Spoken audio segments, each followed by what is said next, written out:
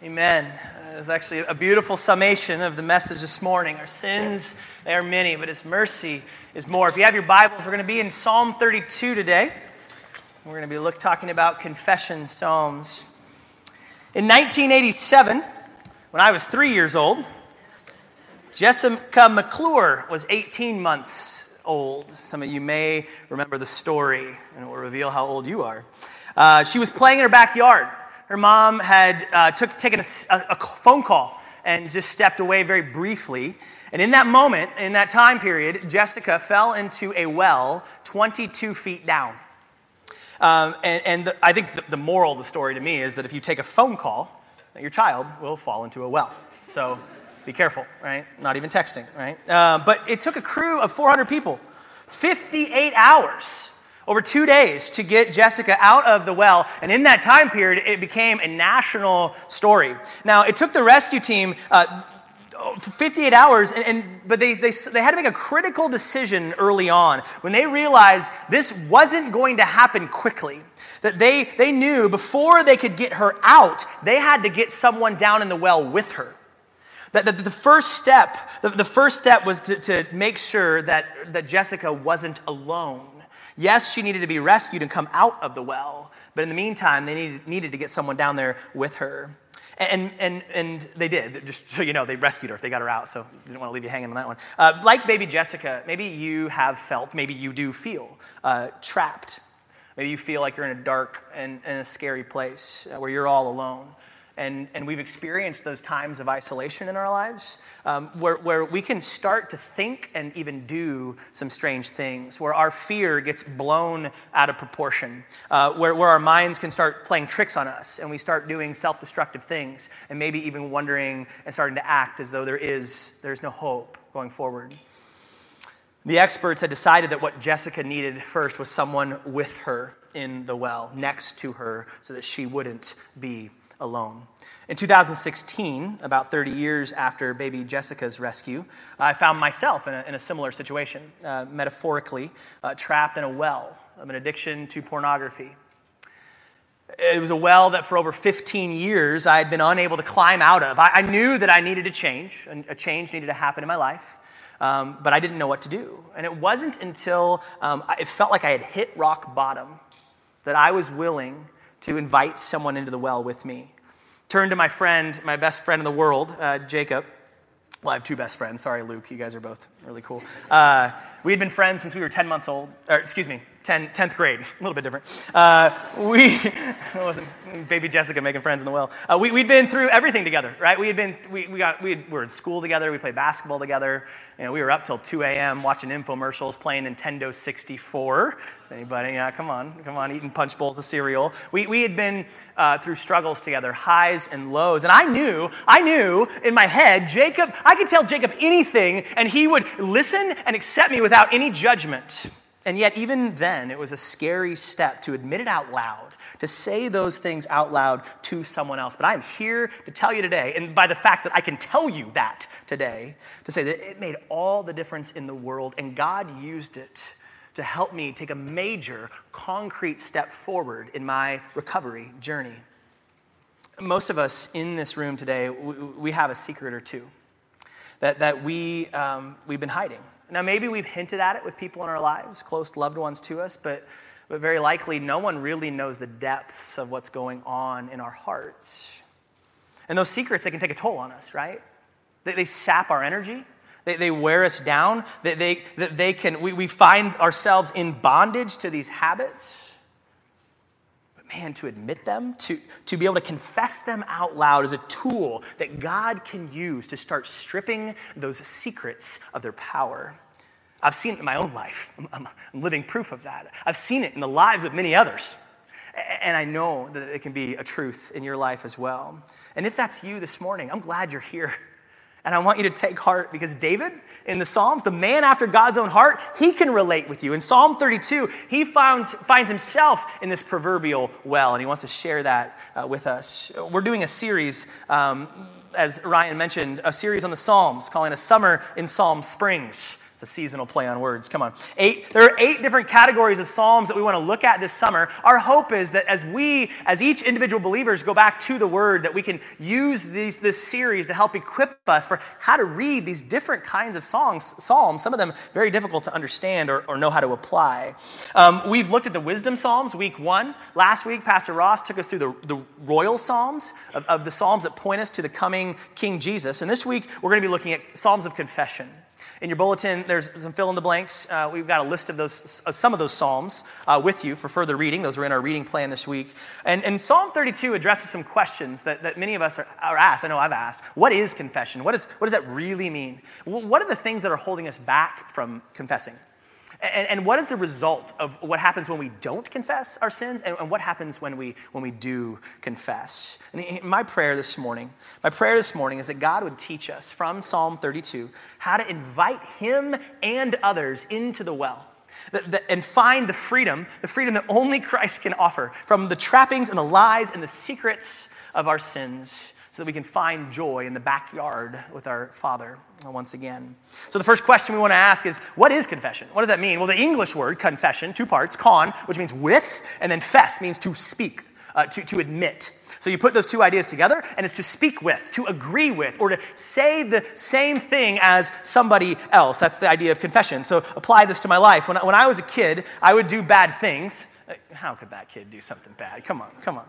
I would, and my dad, when he'd catch me, he'd go, JB, that's what he called me. My middle name's Blake, Justin Blake. Sound like a boy band, don't I? And he says, JB, or big guy, right? That's when I really knew I was in trouble. Big guy, do you know why you're in here? Yes. Why? I punched my brother. Right? Yeah, that's true. You did. And I was confessing my sin to my dad. I was agreeing with him that A, I punched my brother, that B, it was wrong to do so, right? Brothers are for loving, not for punching. And that C, that I deserved the forthcoming paddling of my little rumpus, right? So I'm admitting that to confess my sin to my dad was to see it the way he saw it, to say the same thing about it that he would say. In Psalm 32, when David confesses his sin to God, this is what he's doing. Verse 5, he says, I acknowledged my sin to you. I did not cover my iniquity. I said, I will confess my transgressions to the Lord. So what's David doing here? He's seeing his sin the same way that God sees it. He's saying the same thing about his sin that God is saying about it. Now, oftentimes when we think of confession, we have to understand it's deeper than just a lip service, that acknowledging with our lips that we did something wrong. Because a lot of times what can happen is we can devolve into just kind of swiping the grace credit card, right? That we acknowledge that we sinned, but Jesus forgave it, right? Yeah, that was bad, God, but Jesus paid it all, right? And just swipe the card and get some air miles, right? And just kind of keep going. But what we find, air miles, get it, because heaven, okay. So it's deeper than that. It's seeing our sin the way God sees our sin. So the question, therefore, is how does God see our sin? What is God's take on the things, the wrong things that we do? Well, we know, as you read through the Bible, God hates sin, right? He sees it as utter rebellion and disobedience toward Him. And in His holiness, in His righteous anger, right? Not only does He meet it with wrath, but it also breaks His heart. Not only have we disobeyed as His creation, we've essentially cheated on Him as a lover. And what we see here, to confess my sin to my dad was more than just being like sad or mad that I got caught. That's a lot of times the emotion, right? We're just mad that he found out. But it's not even just to come up to my brother and go, sorry, I punched you, right? Verbal eye roll. Right? I could say these things with my mouth, but I really believe those in my little heart. No, my dad wanted me to believe. He wanted me to believe that he loved me, and that he loved my brother very much. And that it both made him mad and it broke his heart when I would disobey him and hurt my brother. And my dad wanted me to trust his guidelines for me. My dad wanted me to follow a path that didn't continue down the road of punching people until I got into the penitentiary doing hard time and making license plates, right? Like he wanted to course correct. Confessing our sin to God isn't just regretting its consequence. And it's not just mere lip service and swiping the grace card. To confess it is to say, God, man, I agree with you. That sin, that's bondage. That's bondage to me, and it's rebellious slap in the face to you. That I hurt you, I disobeyed you, I hurt others in the process, and it's wrong, and it's on me, and I deserve the punishment. That's confession. So what is confession? to see our sin the way God sees our sin. The second question we want to ask is, well, what holds us back? Why don't we confess our sins? I can't put words into your mouth. I had some reasons that I didn't confess my addiction. In fact, there was a long time where I wouldn't even had the words to call it an addiction. But for me, there were a couple factors. For me, definitely, it was fear. There was a fear of rejection, that if I was to tell someone, they would go, "You did what? Ew," right? Like, get away. And man, you're out of bounds now. You can't serve Jesus. You're not a good Christian. And I thought, even if others struggled with pornography, there was no way it was the depths of struggle that I had, right? And they wouldn't accept me. They wouldn't get in my well. And I even believed that about my Father God.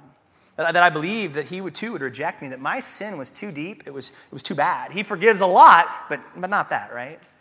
There was also pride. There's a pride that sneaks in that says, I could beat this if I really wanted to, right? It's not that bad. I could stop. It's the illusion that we're still in control. And I found myself rationalizing the things that I was doing. I found myself defending the reasons I was doing it, and I would justify my state. And really, I would say, well, everybody struggles with it, right? Internet age, just part of being a male, right? And it's not hurting anybody, right? I'm an island. I'm not actually physically, all these excuses, right? But unlike baby Jessica, I had actually chosen to stay isolated. And I was the one that had to choose to let someone else in the well with me.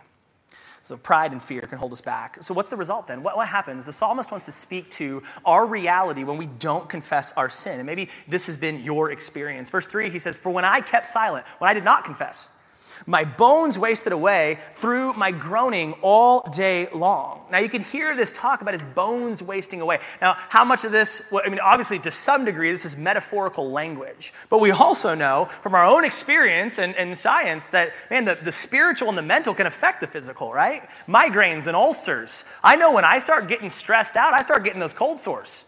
If you want to know if I'm anxious, I'll just show you my lip, right? I'm doing pretty good today, but sometimes, right? We can definitely be affected physically by our spiritual state. But not only was there a physical toll on David, and did he feel that, but there was also a relational toll. He says, "For day and night your hand was heavy upon me." Your hand was heavy upon me. When I was hiding my pornography addiction, I was burdened with guilt and shame, the paranoia of being found out by somebody. And so if my friends were to come up and just simply ask me, "Hey, how you doing?" I'm fine. Why do you ask? I'm fine. Everything's fine. Everything's great, right? Okay, I was just asking, right? What's going on there? There's something between them and I from being able to be open and honest with them. And I'll tell you what, the same thing was happening between me and my God. That it was getting harder and harder to pray. It was getting harder and harder to be in the Word and spend sweet time with Jesus because there was this giant elephant in the room that we weren't addressing. This secret was coming between me and my God and between me and other people. And I'll tell you what, it was robbing any joy I had in my walk with Jesus. We see that there's a relational toll. And then finally, look, he says, the end of verse 4, "My strength was dried up as by the heat of summer." So I was reading this verse, and I was thinking a couple weeks ago, we had our mission trip down to Haiti. And there were 13 Alaskans who were finding a very hard time adjusting to the 90-degree heat and the 413% humidity, right?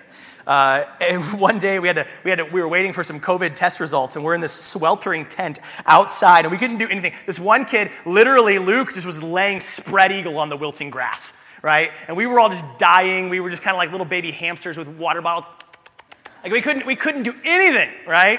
Could barely lift my arm up to get the shot, to get the test. No, the test is in the nose. Sorry. What were we experiencing? Right, fatigue, the toll that the heat was taking on us. And I can tell you, spiritually, man, we can feel those seasons. I've been in those seasons where we feel dry and fruitless, as opposed to Psalm 1 when he said, "Man, when we're trusting and obeying the Lord, we're like trees planted by water that are refreshed and renewed and bearing fruit." But when we're hiding, we're not willing to confess our sin, he says we're fruitless and we're taxed and we can do nothing of benefit or joy.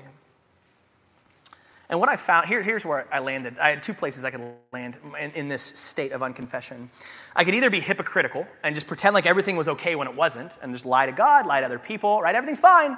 Or I could find myself in the pit of despair, in the well, saying, "God, I don't want to deal with this anymore. I want out," but also unwilling to take the necessary steps forward. So this is the result of when we don't confess our sin. But what happens? Oh, there I am. Look at how tired. Poor Justin.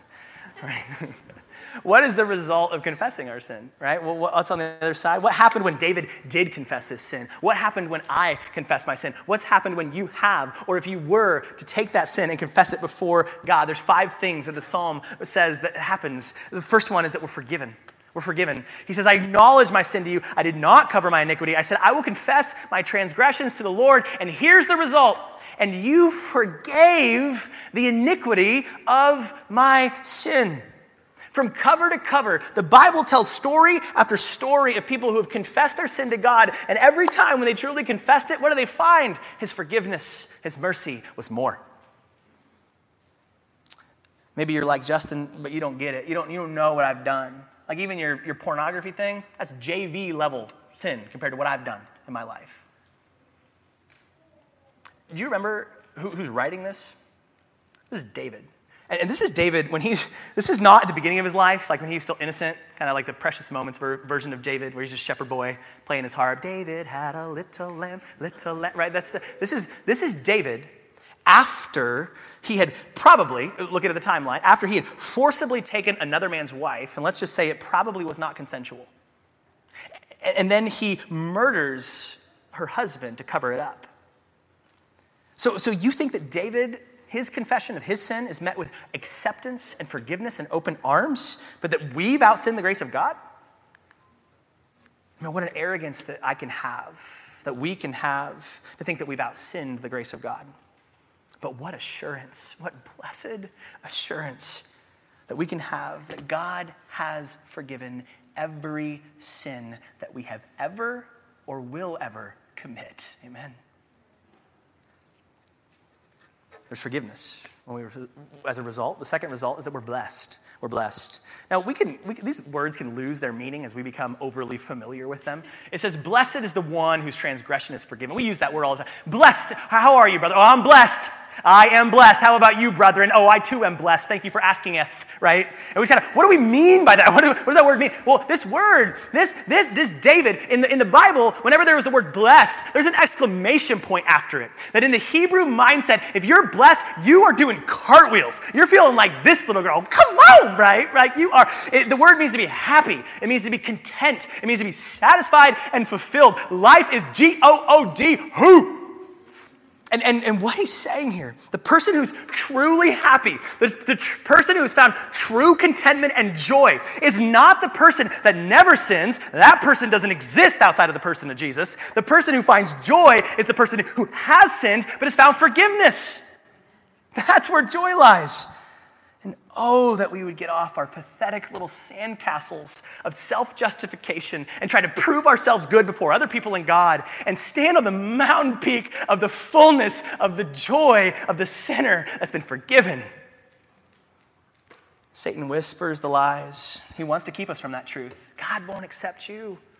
Other people won't accept you. Hide it under a bushel. Yes. You gotta slap some duct tape on that fool's mouth, right? And to let the joy and the blessing of forgiveness wash over you and to cause you to want to do cartwheels and do the whip and the nay-nay. I did that in Haiti, and these poor little kids who don't have YouTube, right? They thought I was cool. Like they were mimicking me. They thought I was hip and with it, right? They thought I was Justin Bieber, not Justin Franchino. It was amazing. It was amazing, right? You guys know I'm an idiot. All right, so let's keep moving here. The results of confession is that we're forgiven, we're blessed, and then we're also covered. We're covered. He says, I acknowledge my sin to you, and I did not cover my iniquity. Now, this is interesting. Here in verse 5, he says, I stopped hiding my sin. I stopped trying to cover it up. But then look at what happens in verse 1. He says, blessed is the one whose sin is covered. Now, wait a second. Is it covered or is it not covered? Well, we have to look at the context. So in the first one, he's talking about hiding it. And here, when he talks about this covering, the sin is being covered, this word can also mean paid for. It can mean paid for. So if I was to take you to lunch at Michael's, right, because I'm doing well.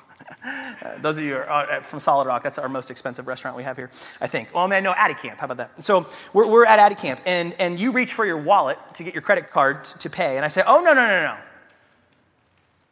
I got it. This bill is covered. You've been tithing very well. Right? Okay. I am going to to pay for it, right? I'm going to cover it. Those who were laughing, I can tell you're the ones that don't tithe. That's cool. So, you remember in the garden? When the first sin was committed? What did Adam and Eve do? They hid their nakedness. Their nakedness symbolized guilt and shame. And what was their attempt? They tried to cover their sin on their own. They tried to cover their own sin by putting on these fig leaves. Now, did that fool God? So you're like, no, okay, I get you. Haven't you always had the fig skivvies on, right? He didn't realize they had been naked, but now they weren't? No, of course not. We can't fool God. Like, you think God knows everything, like everything we've ever done, and he knows it before we've ever done it, right? He stands outside of time. But what did God do? And I love in that moment, he says, no, take the covering off. You can't pay for it. I am going to provide a covering for you. And he killed an animal and shed its innocent blood to cover the sin, spiritually and physically, of Adam and Eve. There's this beautiful moment that points us forward and certainly starts to paint an image of what's to come, right? So we can either try to hide our sin from God, we can try to pay for it ourselves, punish ourselves, try to work harder, or we can let God foot the bill, which is the next result that he shows, that we're counted as without iniquity. David was counted without iniquity. He says, blessed is the man whom the Lord counts no iniquity. Now this word is an accounting term. It means that there's no sin on David's account.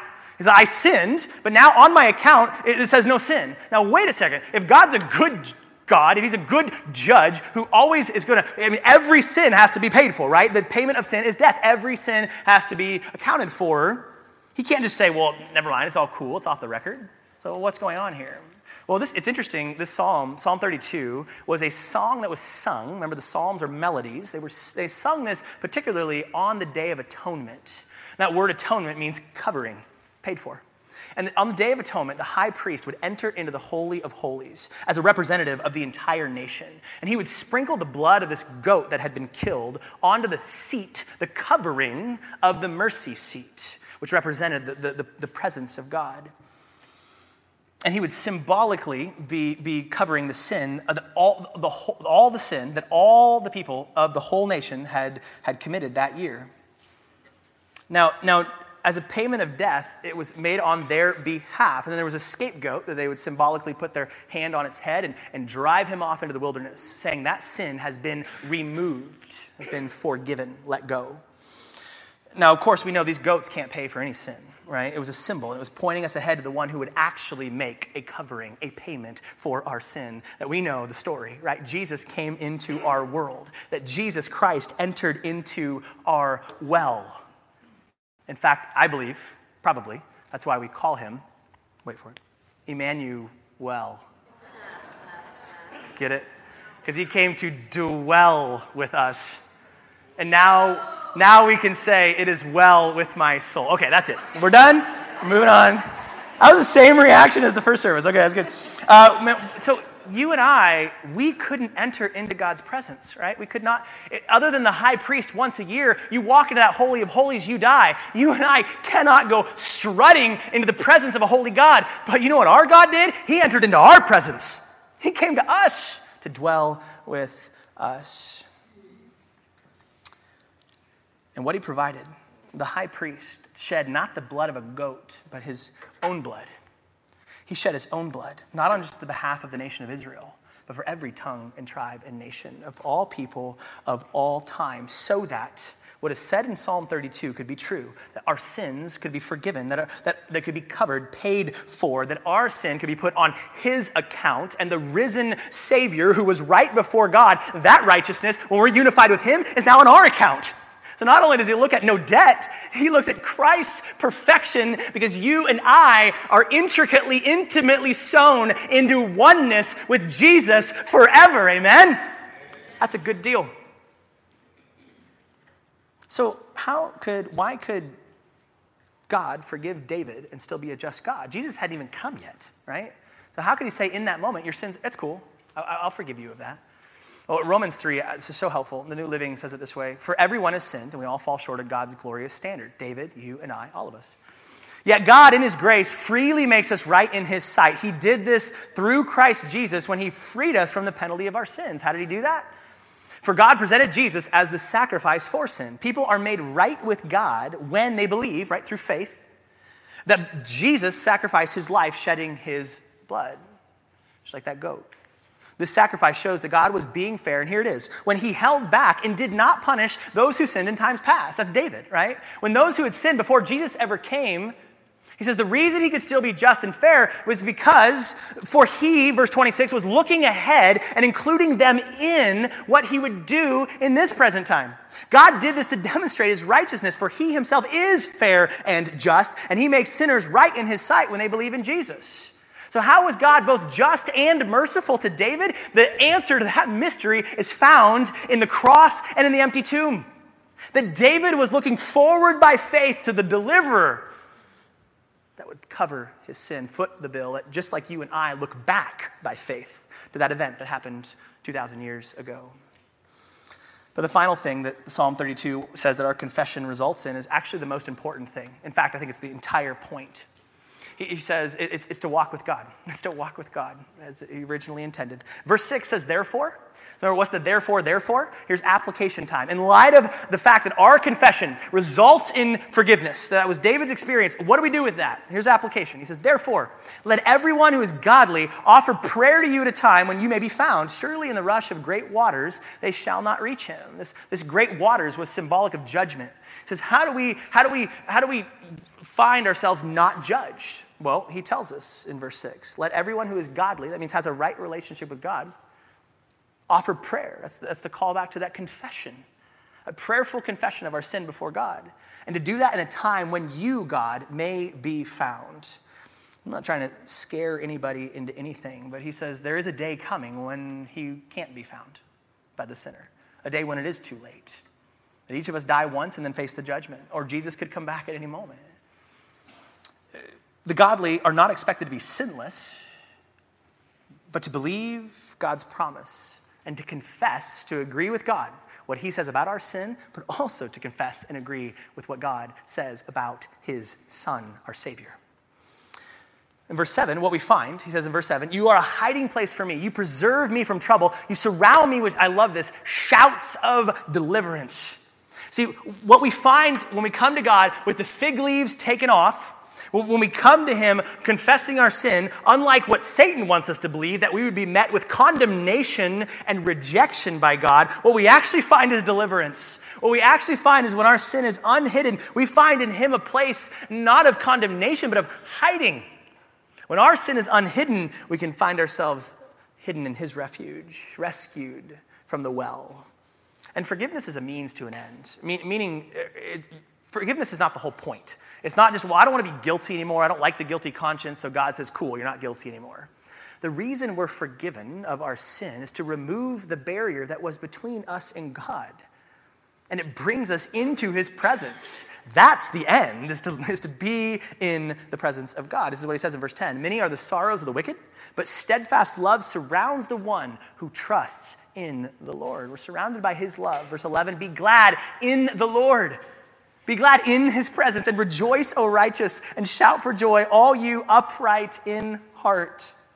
The only place that you and I are going to find true joy, cartwheeling, whip and nay joy, is going to be in the presence of our God, both now and forever.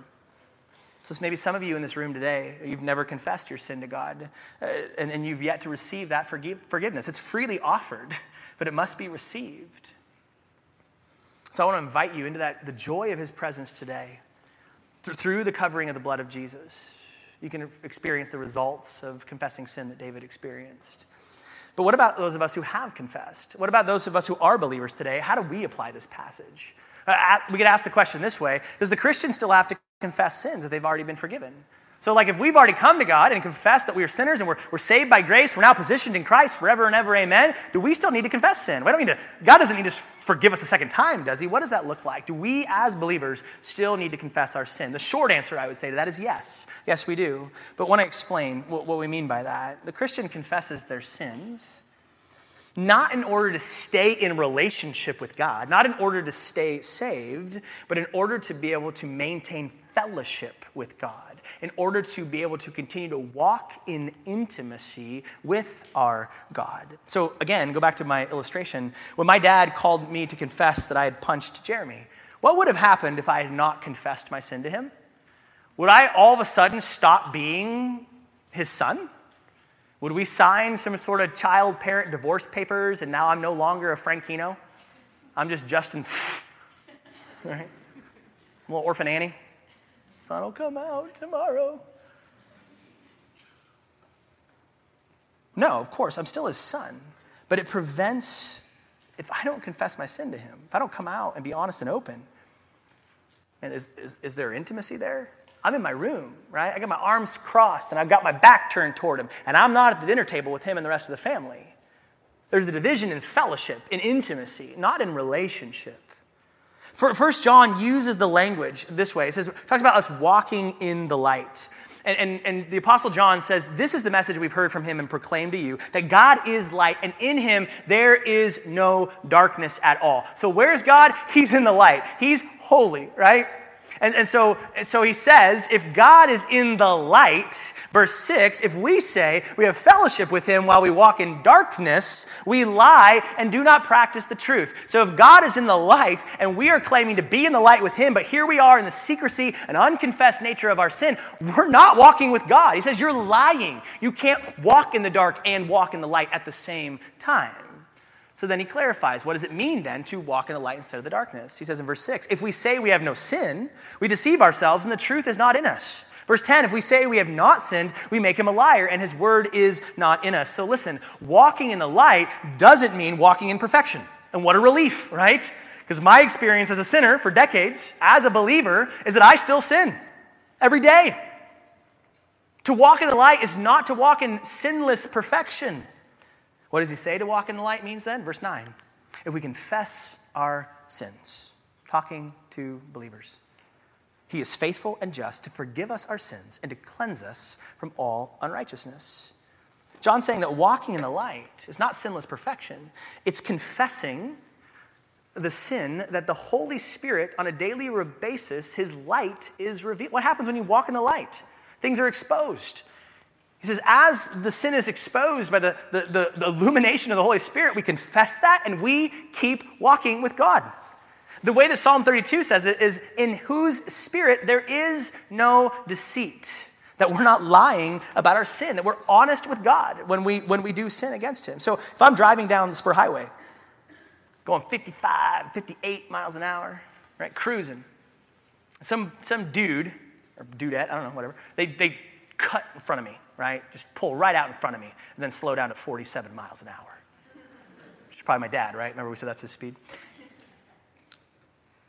And then all of a sudden I just flip a lid. You, I'm screaming at him, yelling every Bible verse that I know, right? And I'm just mad. And the Holy Spirit comes in and goes, whoa, whoa, whoa, Mr. Anger Management. Let's talk about this. Now I have two options there. I can listen to him and recognize that was sin. That was impatience and anger and wrath in my heart. Or I can go, no, they were in the wrong. They're the jerk. I'm in the right, and it's fine that I cussed them out. So I have an option at a crossroads there. I can confess my sin and continue to walk with the Lord, or I can stubbornly cross my arms and turn away from him. So the child of God never loses their sonship or daughtership. Our sins have been fully forgiven at the cross forever and ever. Amen. But the child of God can at times walk in the dark, and when the Holy Spirit reveals that sin to us, we can confess it and continue to walk in the light, or we can cross our arms, turn away from him, and refuse to confess. And what we find is a break in the intimacy of walking with our God. And the cool thing is, in verse 9, what he says is when we confess, he's faithful to forgive us and cleanse us from what? All unrighteousness. All unrighteousness. What we find is when we confess the sin the Holy Spirit does expose to us, He's also cleansing us from all the things that we don't confess. How many sins do you and I commit every day that we're not even aware of? The depths of my pride, my pettiness, my jealousy, my bitterness.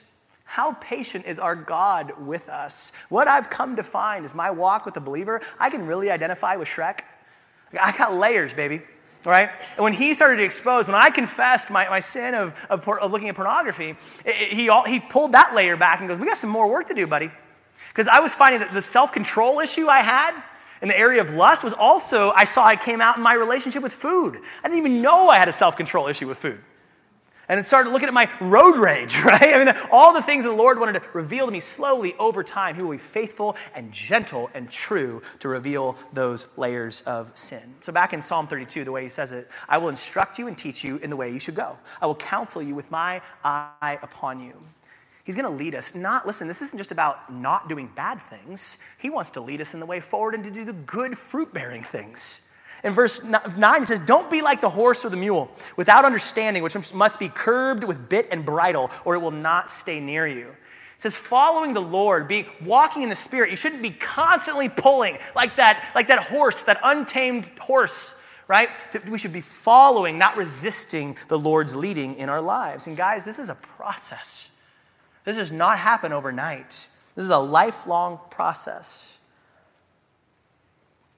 So the last question is, who do we confess to? Who do we confess to? Two people, then we'll be done. First of all, we confess to those we've sinned against. To those we've sinned against. So in Psalm 51, which is David's famous confession after he had committed adultery with Bathsheba and then murdered Uriah, he says in Psalm 51, against you and you alone, God, have I sinned. And I don't think by that he means I didn't sin against Bathsheba and Uriah. But he says the first place we got to start with is the one whom we have rebelled against and disobeyed, and that is God. Our sin must be dealt with the one that we are one with God. But then also, we need to confess that sin to others that we've wronged. In Matthew 5, he says, leave your sacrifice at the altar and go to the one you've sinned against. So when I had punched my brother, not only did I need to confess my sin to my dad, whom I had disobeyed, I also had to go to my brother and apologize to the one that I had physically injured, right? So we're called to confess to the ones that we've hurt, God and others. But then we're also to confess to those who can help us walk in the right direction. James 5 says it this way, verse 16, therefore confess your sins to one another and pray for one another that you may be healed.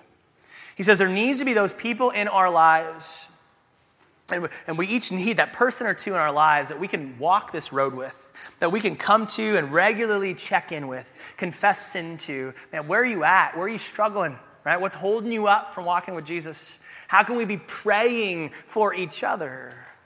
We need those people to be able to regularly confess our sin to.